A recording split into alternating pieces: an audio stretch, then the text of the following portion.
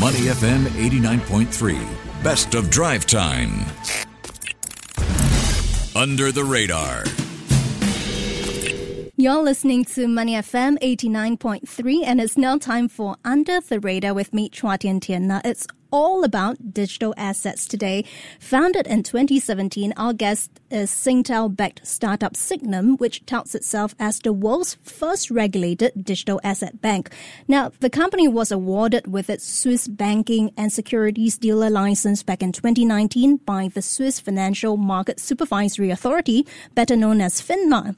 Now, while the firm is not licensed as a bank here in Singapore, its Singapore arm Sygnum Singapore operates under a capital markets services license from the MAS to help accredited and institutional investors tap digital market or digital asset markets. And more recently, it also received in-principle approval of the major payments institutional license from the MAS. Now, what that means simply is that it is a move to position the firm to provide regulated crypto brokerage service in future. Now, quite a lot of jargons to go through, but at the heart of our conversation is this big question: what exactly are the products and services provided? How do they differ by geography given the licenses? So for more, I have with me Gerald Goh, co-founder and CEO of Sygnum Singapore. Gerald, welcome to the show. Thank you so much, Tian Tian. It's a pleasure to be here. Great to have you on board. And let's talk a little bit more about Sygnum. It calls itself the world's first regulated digital asset bank. But as far as I understand, your banking license is awarded in Switzerland. Sygnum is not a bank here in Singapore. How would you then define your value proposition, the services you provide, and your business model in layman terms? Great. Those are great questions, Tian Tian. In a nutshell, I would describe Sygnum as a fully regulated, digital asset-focused financial institution. We service institutional investors, corporate clients, high net worth individuals, as well as other financial institutions globally. And we empower them to own and manage their digital assets, including cryptocurrencies, with complete peace of mind. If I may, when my three other co-founders and I conceptualized Sygnum now nearly 6 years ago, it was based on three core beliefs. Yeah. First, that digital assets, including cryptocurrencies, were here to stay, right? And that's something that we continue to believe till today. Secondarily, whilst the asset class has had its origins as avenue for hobbyists and as a sort of a bit of a fringe investment, we've always believed that it would eventually find its way to mainstream adoption, and the only way that we could achieve that was by catalyzing institutional investor interest and investment. Thirdly, and finally, our core belief is that rather than try to avoid regulation or pretend that it doesn't exist for this nascent asset class, we've always sought to work hand in glove with the leading regulators in the top traditional financial hubs like Singapore, Switzerland, and others, in order to first obtain all the necessary licenses and approvals before we offered a single product or service to market. It is on this third belief that I think that is the belief that we have to emphasize regulatory observance and compliance that I think has really defined us in our role in the ecosystem. And just a very quick clarification before we move on. You've mentioned about this a couple of times, digital assets, including cryptocurrencies. So what exactly do digital assets entail? Yeah, digital assets is really a catch-all term for a whole category of different investment product. I think for us, it simply breaks down into three broad categories. The first is cryptocurrencies, which has captured the public imagination, and no surprise given the level of volatility and the cast of characters in the space. The second area of digital assets, the second component, is really what we would consider to be real-world asset tokens or security tokens. So these are digital representations of securities, of funds, or assets.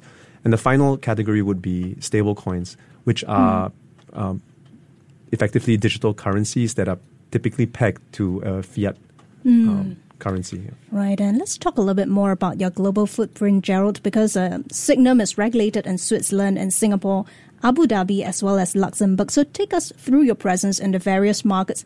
Which is the most important geographical market for the firm at a group level?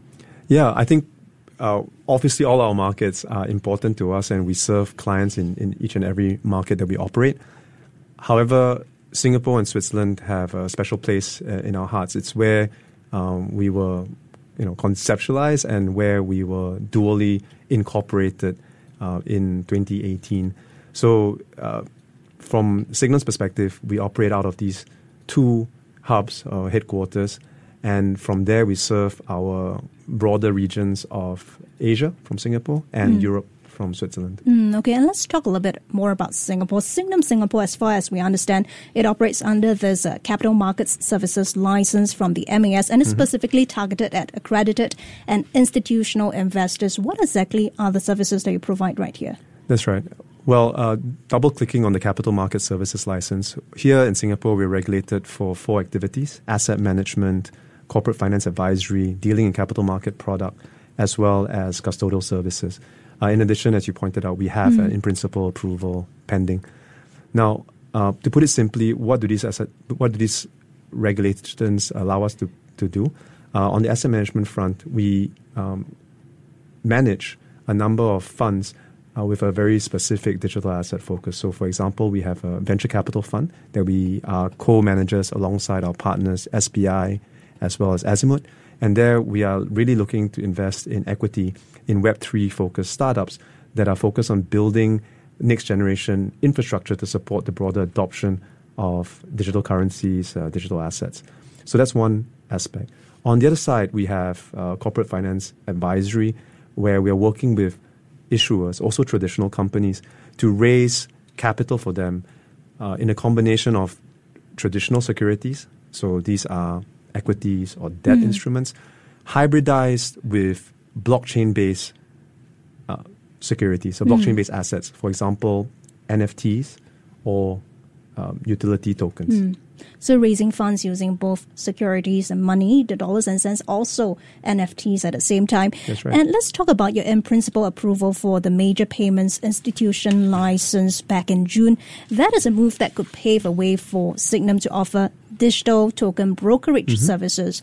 What do we mean by that exactly, and what is your bigger plan for Singapore? So I think that's also worth clarifying. So unlike an exchange, we are a broker-dealer, meaning on one side we face liquidity providers who stream us on a 24/7 basis, bid and asks on various tokens that we will offer for trading. On the other side, we face our clients, and we really sit in between, and we match buyer and seller, and we ensure what we call best execution, so that the client always gets the best price available. And that differs from an exchange model where there's a concept of market making, also proprietary capital that might be at play. We think this is a very interesting and differentiated solution for clients. And specifically to your question about the role of Singapore in the broader Sygnum group, as I described earlier, Singapore is a home and a headquarter for us, and we see this as just another continued expansion of the breadth of our regulated financial service offerings in this market. And taking a step back to look at the wider business environment, Gerald, I believe you spoke with Bloomberg some time back, where you said that your Swiss bank is seeing a spike in interest from prospective clients amid this year's U.S. banking crisis. You are also seeing strong demand for crypto transactions by fund houses, family offices against this backdrop. Why is this the case? Yeah. So I think importantly, Tian Tian, on the the broader macro environment side, there's been a retreat from riskier assets, and I think in that regard, digital assets, especially cryptocurrencies, are no different. And so, what we're seeing right now at the bank level is not an increased interest to invest or to speculate on digital currencies.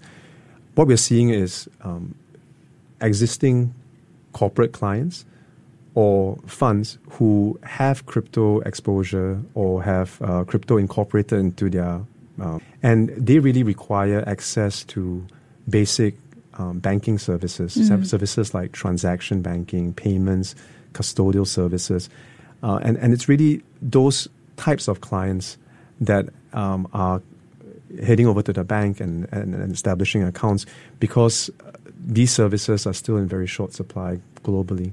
I think we expect that, with the improving macroeconomic conditions, that there will be, a resumption of the wealth management aspects or the investment aspects in digital assets, including cryptocurrencies, in the near future.